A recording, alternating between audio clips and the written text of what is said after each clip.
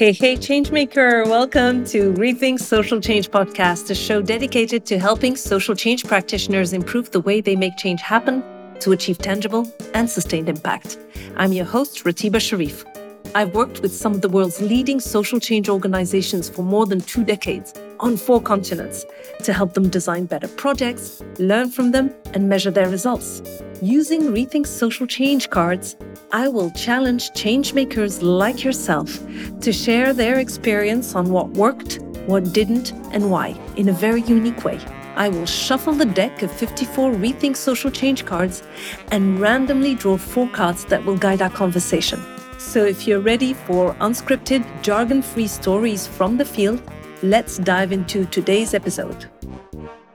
Welcome to the first episode of Rethink Social Change. Let me introduce the brave guest who accepted the challenge. Soledad Muniz is Director of Programs at InsightShare. She hails from Argentina and resides in London with her 2 children and husband. InsightShare empowers people by giving them and training them to use video cameras as tools for transformative change. With over 2 decades of experience, Soledad has spearheaded over 30 projects across the world, addressing critical issues such as the environment, indigenous rights, gender equality, and youth advocacy. I worked with her on the UNICEF Education and Peacebuilding project in Western Central Africa, where we use participatory video and most significant change to evaluate outcomes of projects. She's one of the world's experts that merges community empowerment, research, and evaluation. Let's welcome her in.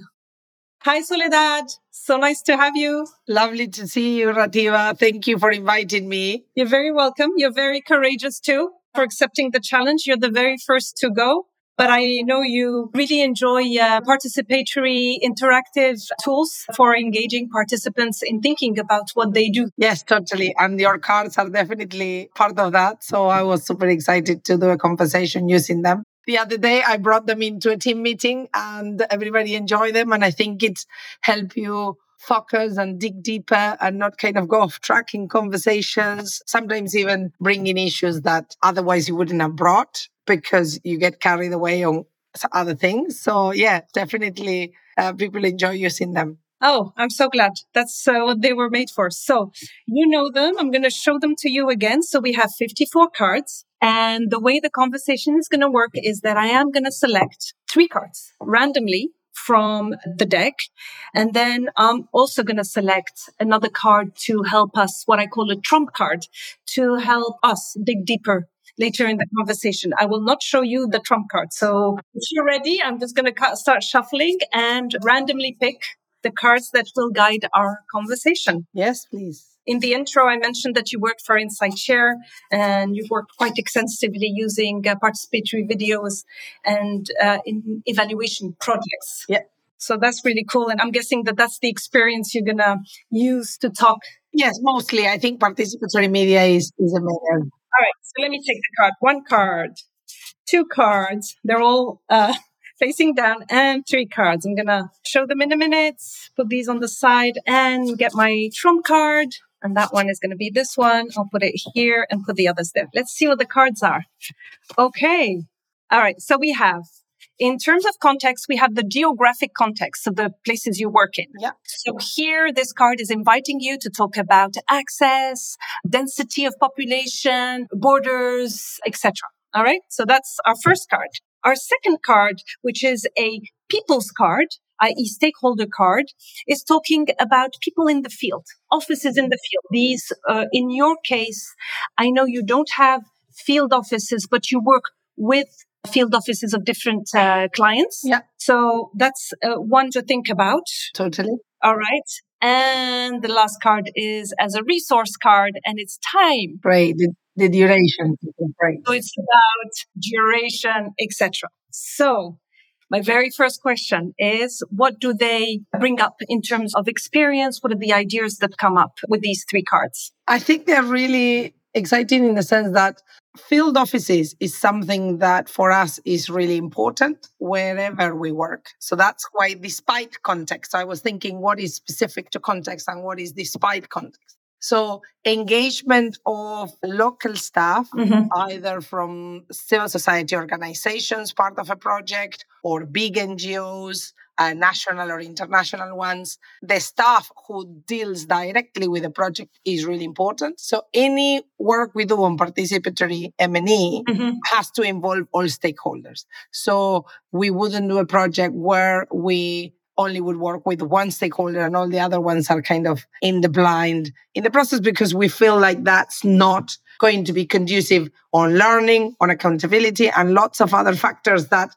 is quite essential for learning to then be used. So utilization of any process in an evaluation. So we normally insist on what is called the local evaluation team to be formed of a combination of stakeholders. And that tends to be community members, representatives, sometimes are already playing a key role in a project. For example, youth leaders or young people being mentors to others, or community members acting as volunteers or field officers. So we start always with the community. Then how that project is delivered. So sometimes it's delivered just by one organization, and many times is a partnership of two or three, just to say an example. So we would ask that every partner sends one or two staff to do the process.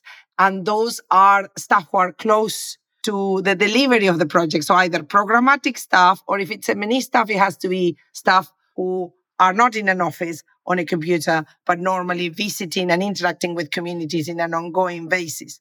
So that is really, really important, because in that way we feel the learning is almost utilized in real time when people are going through the exercise, the activities and the process. So time is really an interesting card that came out there, because you may have certain time frames in terms of a typical process of project delivery, key moments of M&E, and where this exercise fits in that. But at the same time, beyond the amount of days that you have for an activity, I always say the shorter the time in which people can reuse their learning, the better. So it's almost, even if it's not what is a traditional real-time evaluation or monitoring exercise, it allows for that participatory exercises because of the transparency and the use of the results really quickly through the videos, rather than waiting 3-4 months for an approved report that has to pass through lots of layers of approval of lots of different people.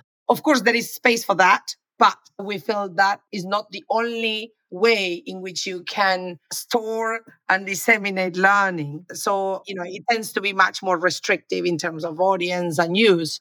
So in that sense, we actually, I think time and field officers are really, really important. The other key thing I would say is that the facilitators from Inside Share tend to be a combination of expertise. So you have local staff in the sense that is facilitators that either are from that country or from that region that work with us over time, and others who may be, international, like in any project based on skills. But more and more, we are working exclusively with our local and regional facilitators, with the international support being more remotely and less about traveling and playing an expert role in a project. So that's been an important shift that we wanted to play over the years. And I think the pandemic has accelerated it. And we felt like, that is really important. So those two cards, I think, are easy. Context, I'm trying to think where to put the emphasis. But if I'm going to look at an example. Remember, it's geographic context, right? Exactly. It's geographic context. So think rural, urban. Yes. In terms of decision making as well, access, where people are. Yeah. I think in terms of my experience of rural spaces, every location has its own complexities and you can kind of put a stereotype on one or another. But I would say in rural spaces, we have had experiences where community members normally can participate more than in urban context, unless this is part of a long-term ongoing project. For example, we work in Sierra Leone, in Freetown, in a long-term project of urban development with slum dwellers. So they were really integrated into program delivery and they were really easily able to participate in participatory M&E. But in other contexts, I feel like in rural areas where maybe you work in villages of smaller amount of people, you can engage almost the whole village really quickly into activities. For when we work with in context where it's more like the refugee context or humanitarian nexus with development, again, I think it's depending on the layers that you have to get for approval. Whenever we work in a context that is a settlement that is more stable and people have been more integrated, it's easier the access than when it's a settlement obviously managed by the national government and you have to pass a lot of layers of approval for what can be done, what cannot be done in those contexts. We have done it and it's quite exciting, but also is really important in those cases, for example, not to underestimate the time that those approvals and those steps take for everybody. We actually recently, last year, worked in a settlement like this in Uganda and it worked really well, but it had enough time for planning for all of those not to be barriers and actually to allow participation when all stakeholders are involved and everybody understands the purpose of this, then the approvals get going much more than when suddenly they see a camera out of the blue. In participatory media, in particularly photography, video, any process with a camera, there can be a lot of misunderstandings in terms of why are you there with a camera, why the community is going around with a camera. So particularly making a distinction, this is not journalism and it's really different. It's a community-led process for learning and for self-reflection and for actually informing better program design. So breaking all those stereotypes in conversations is important with enough time. Yeah. Sule, I thank you so much for this. And there's a lot actually to unpack. And there's so much that came out of just three cards, right? There's a distinction that I'd like you to clarify for me, because I know you use participatory video for M&E and or for evaluation purposes and kind of iterative evaluations, but then you also use it as a tool for programming, Yeah. as an empowerment tool. Could you tell me the distinction between the two? Yes. And, voila. And whether the, with regards, say, to your clients or your partners' field offices, does that change? Because evaluation would have a kind of an objectivity element to it, right? So how does that, could you speak to that a little bit? Totally. So for evaluation, I would say majority of our work is for supporting people to do better internal M&E. So when it's about supporting better internal M&E and more listening and better incorporation of people's perceptions into program design, then we definitely work with staff because they are the crucial, programmatic or M&E staff, depending on the size of an organization, are the crucial gatekeepers for learning to be incorporated and sometimes obviously pass to a senior person who would take design decisions. But in the few occasions where we work in external evaluation, even when we work in external evaluation, we are part of victims where obviously there may be a thematic lead and a lead consultant leading the evaluation, and our role much more a case study role. The lead principal consultant, basically they lead on the thematic analysis, but our work tends to be much more focused on the community. So it keeps being a participatory process. Sometimes they prefer just the community members to be leading the process and evaluating, but many times also implementers are really crucial.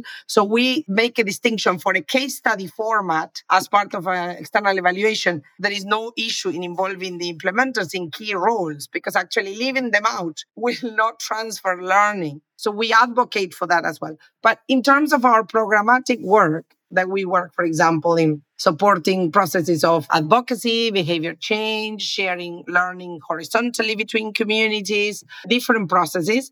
Definitely the work is much more with program staff. Sometimes it's with also communication staff when they are engaged in an advocacy campaign, for example, if they are responsible for that. But I would say, even though the profile of staff change in M&E, because it's internal M&E, many times the ones doing internal M&E are program staff and not. There are organizations who don't have enough staff just to be exclusively male, or the person who's exclusively male is in an international office in headquarters guiding, but the person doing all the work is a programmatic person in that country specifically. So I would say programmatic staff is the main area where we support. The other key thing I would say, for example, in humanitarian work, we are trying to work more and more connected because a lot of the agendas are relating to community engagement and accountability. And really, if you do participatory mail. That's a really crucial way in which you can engage more people and be more accountable to them, and not necessarily, like in many other things in the sector, work in silos and think like, mail is one thing, programs is another thing, and accountability to people is another thing. And we will do that just with a feedback form. No, actually, the best way in which you can be accountable, it is to better listen. And the way to better listen is if you connect the dots of the three. So when we do processes like that, we've supported in the past, for example, the Red Cross in Nepal, we train staff across all responsibilities. So it was a joint training between people doing community engagement, people doing delivery of programs, people doing mail, people doing comms, and then working together on how they're going to connect. When you do one process that is in depth, properly listening to people and making sure you're going to respond to whatever came up, you can use the same process for everything. So when people telling me participation takes a lot of time, you were having the time card, I'm like, not really. It's much more about design. Are you designing it across? And even it can be cost effective if you're designing it across, because in one process you can do multiple things if people give you consent to use it for lots of different purposes. So to me, to do people center programs like today is kind of the latest way of calling it, or, localization multiple times. It's just the same process. Is are you doing genuine participation in whatever you are doing, and not just, a tick the box exercise. Yeah. And you made the link between actually the time that it takes to do participatory, and sometimes it's actually it is said that it's lengthy and people don't have time, etc. But actually what takes time is building trust, right? Because once you've built that trust, then it's very easy to replicate and build that trust and not lose it. So at every single moment of the process, that trust is being tested, right? Totally. And it can be lost at any moment, and then you can't recoup it. But when they trust you because they realize that they are in the driving seat, community members in taking decisions, I will never forget one process that we shared in the past in Cote d'Ivoire, where, 1 year later, young people, led a process and created videos about post-conflict election violence. They wrote to us on Facebook saying, hey, just with our pocket money, we went around the country doing screenings. We didn't tell anybody. We didn't tell all the actors or the NGOs or the partners. We just did it out of our own interest. And then they wrote a blog about it. We're like, you need to share this with the world. So I'm like, the key aspect to me of engaging people first, obviously, is they are agents of their own life. They're extremely resilient, but also is recognizing dignity that, when you put people at the driving seat, they will not just tell you what you should be doing better or what you are doing right as a civil society actor, but also you don't have to underestimate what they can do by themselves, even if they tell you or not about it. And that's the whole point, in my view, on most participatory approaches, and in our case, is participatory media, but it's really supporting that at the same time of strengthening civil society and improving social change programs, is also supporting and strengthening communities, because they are the ones driving the realities and the change in their own lives. So those kind of anecdotes to me show really what's possible. And it happened to me in other countries where, particularly in relation to peace building, people would say, oh, a few months later, I went around with a USB showing videos in, I don't know, all the churches or all the youth groups, because I thought it was important. So I think that is really crucial. And it wasn't something programmed or organized. It was the own intention of that young person. I've seen it, on the work that we did together on the peace building and education program in Côte d'Ivoire, notably. It's how, because it was on transitional justice, etc. And it was amazing how these cameras empowered youth, how they felt to, the skills that they gained, but also that they could initiate new ways. And it opened up a world of possibilities. And it also positioned them, because you do public screenings, right? As you go along, you do public screening where people when used for monitoring and evaluation, or mostly evaluation, we use the most significant change, where you take the different videos collected and the community chooses the one that represents the most significant change. So that whole process empowers youth, and then they can be left with those, and they can go on and use either the products itself, the videos as did, going around the country and putting it in a USB stick. So it's very low tech, right? At the end. So I wanted to know if there's a distinction that you've seen between urban and rural. Are there limitations both in terms of perspective of how they view participatory video, the use of video? You've worked with indigenous communities because I know that image is sometimes very protected because it's linked to some spiritual beliefs. So how did that work in very remote areas, and were there any operational problems as well? I would say urban, actually, if you work through established community groups, it's easier. It's harder when you have to set up a community to come together because you will need more time to bring them together. We have work in a lot of cities, but when you are not working through established projects, long-term projects like this example I was giving you in Sierra Leone, where those groups are already there and then they want to come and reflect on an issue that it has been happening long term, it's much harder to bring that cohesion unless you are working, starting off a process, and then you are helping build that network. I think in the geographic communities in rural contexts are easier because of being geographic and much more about location than only maybe interests or other issues. With indigenous peoples, particularly that we work long term, is much more about supporting them attain their rights. And this is one more tool in their toolbox to support them in affirming their culture and navigating the realities that they face. So in some contexts, they use it much more to come together, have dialogue, and understand each other better because they are, even the communities that I visited or some of my colleagues visited that were really small, they still suffer from this technique that, I think national governments, even democracies today, have learned through the centuries with the colonization of divide and rule. So that is really used across the world, no matter the government, to undermine indigenous rights to anything, to land, to the use of the language, to everything.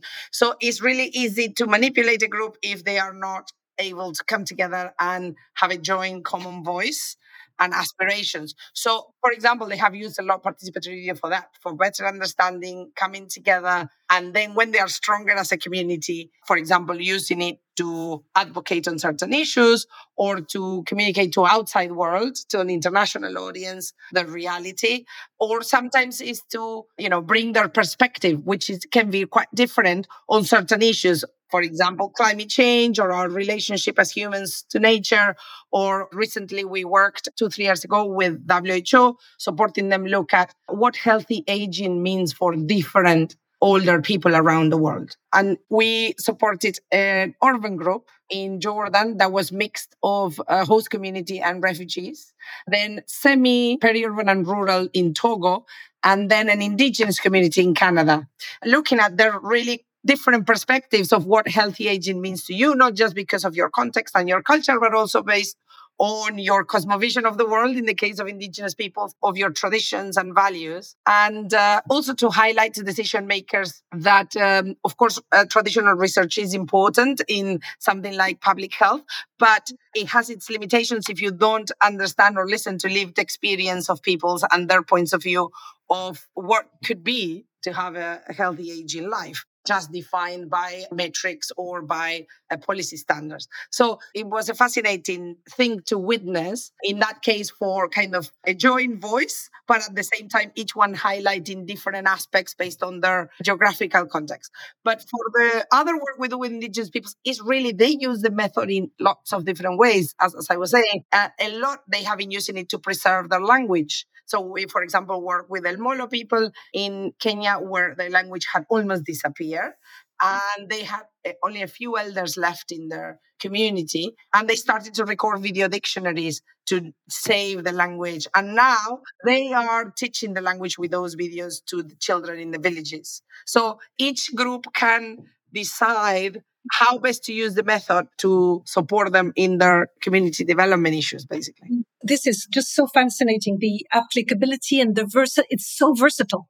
And you can use it for different aims, right? And ends. It can give voice to those who feel that they were not given enough voice, more as an advocacy tool. It can actually be as a repository tool and I think increasingly this could be used. It's just fascinating. I'm just like so fascinated by what you can do actually even more now than when we work together. And it's a great segue because I picked a card that I didn't show you, and the one that came is champions. So it says, it's stakeholders who believe in the project and can help. And you've mentioned a few of how, the participatory process actually does identify and build champions. Can you speak a little bit to that, mostly with regards to, whether they can help you expedite things, like be entry points and kind of have more leverage to open doors, so to speak? If champions can also give you access to remote areas or some that are not readily accessible to foreign kind of outfits. And then champions and field offices, because there are dynamics at play at some point. Oh, that's great. So, in terms of, I'm going to start with the field offices because it's connected to the other two. I do think absolutely any process where you want to do genuine participation and listen for M&E, for advocacy, for any purposes, for accountability, you do need somebody who's championing it, ideally more than one person, but sometimes in some organizations it's one individual that really believes in that vision and the importance of it. So I always say if that person is like middle to senior level, they'll have more leverage for all the other issues that you mentioned there and more blockages to kind of unlock them faster. When they are medium to lower level, then they will have to build allies themselves if they don't already have them. But in the cases where it's even middle to higher level, obviously, if you are like the country director, that's amazing. But I'm saying in the middle, if you're a project manager, a senior project manager, and you really see the value, then you can work it out around the structure. It's really important. That's one of the key roles I work on, particularly when we start a project with somebody, beyond all the obvious things that you can put in a contractual process to protect participants and that this is going to be a meaningful process. We don't do tokenistic participation. So we only engage on processes where we believe the organizations do want to listen and do want to take people seriously. So I spend time in getting to know people and helping them make it happen because the whole point is that they brought us in as an ally to realize that vision. So I do think these are extremely important, and that's to me something that perhaps happens in lots of other ways in civil society.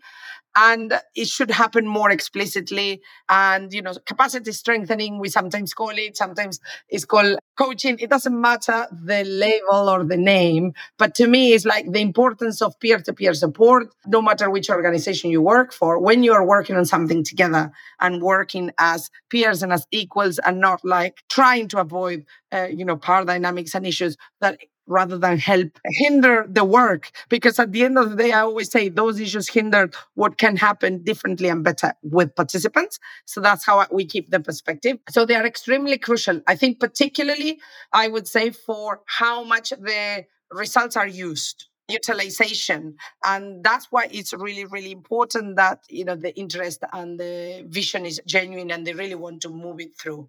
Then on the access to or the potential support they can give for accessing gatekeepers to access different groups, that is also community members and not just NGO workers or volunteers. Sometimes those volunteers are already community members, but if they are not, then we normally make that distinction. That's why, particularly for evaluation, is really important, we think, really to engage community members as part of the local evaluation team, because they will see things differently in terms of their knowledge and their experience, but also in terms of access and people feeling safe and trust to the team, and that this is going to be genuine. Because we also face a lot of times people who have been either they have total research fatigue, survey fatigue, because they've been asked 20 million times the same thing and nothing changed.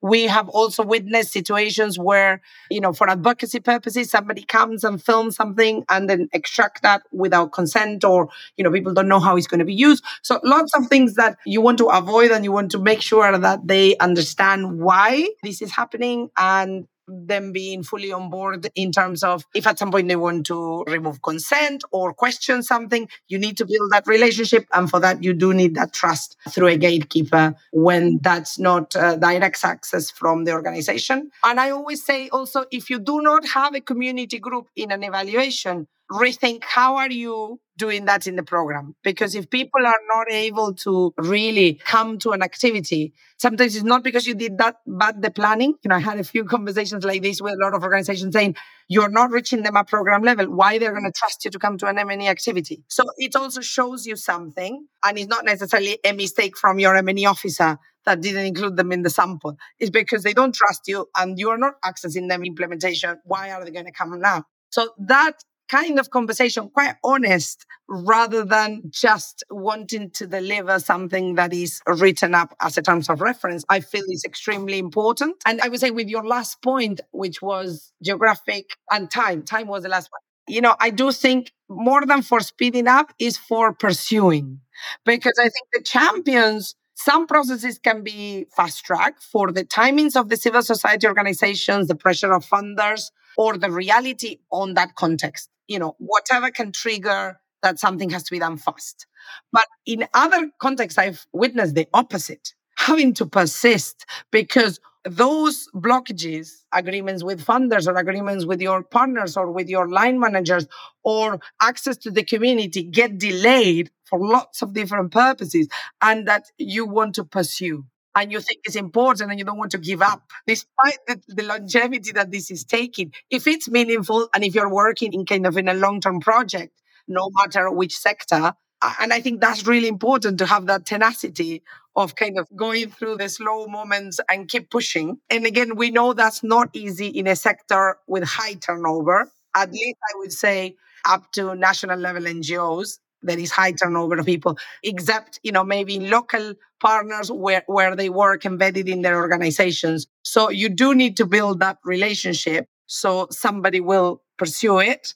And when somebody kind of pass on the button, kind of transmits that to the next person and doesn't get lost. Ideally, doesn't always happen, but that's the hope, or that's what I try to do in projects when we had that kind of pass the button situation. It's really, really important that the new person kind of don't lose momentum because either they don't understand it or they don't know they have the mandate to do this. That you accompany them so they can hit the ground and kind of. Exactly. And they feel like they are capable and yes, I'm given the mandate to do this because, it's many times, no matter how experienced somebody can be, but it's more about feeling like, yes, you have, this is the area that you need to be working on and having that kind of assurance. So I do think they are quite crucial. So I'm really glad you had that as your trump card, champions. So, I'm conscious of time and just not, but I really, really like how this all came together. Thank you so much for all those insights and sharing your experience. And it's really interesting to see that, you see that there's a pattern regardless of context, right? Human beings are the same in the end. And that's very interesting because the tool that you use is a storytelling tool, right? Video cameras. By putting people at the back of the camera, in front of the camera, actually they control the whole process, which actually creates trust and renewed engagement or continued engagement. So that's one element that I took away from what you said. I've also put some notes there in terms of participation takes time, but the investment is recouped throughout the length of the process.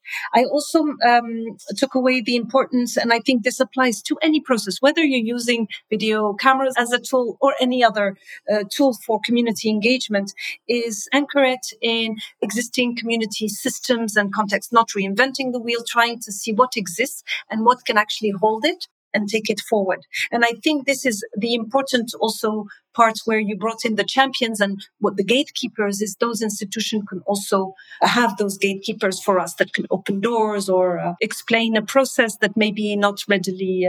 And then the last point here is about, that kind of geographical context is the applicability across contexts. And the length of time of engagement and preparation may be different. But in the end, it's the same thing.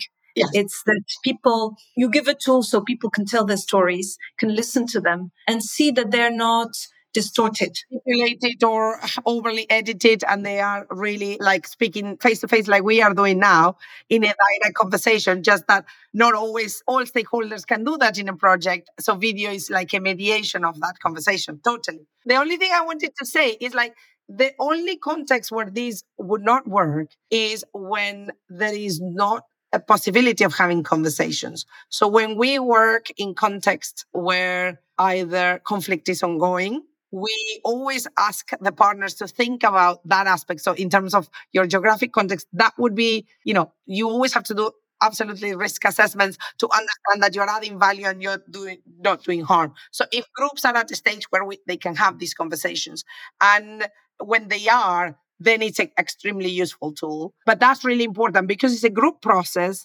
and it's not necessarily like a one-to-one like you would do in an interview. So people have to be able to freely talk in front of each other, even if it's in a safe space and under certain conditions. This was a fantastic conversation. I learned so much, and it made me think of, other similar experiences with other tools, but in similar contexts. That's why I always say, participatory media is a tool, but actually the dynamics are really similar to any process where you are wanting to do something with a participatory nature. In case of M&E, participatory M&E, some people call it collaborative evaluation, empowerment evaluation, lots of different names in the evaluation sector. But I would say is really that in nature where you're supporting people go through all the process rather than just answer questions. So we can keep talking for another session. We can do that. Maybe I'll call you. I'll call you again. So thank you so much for your time, for joining me on this conversation. I'll invite you again. I'm so looking forward to that. Oh, and I can't wait to watch others as well. Take care. Bye, darling. Bye-bye. Thank you for joining me for another episode of Rethink Social Change podcast. I hope you got a lot of value and actionable insights from today's show. Would love if you take a minute to leave us a review. And if you work on social change and are up for the challenge, reach out. And before you go, be sure to subscribe so you're the first to know when we release a new episode. Till then, be the change.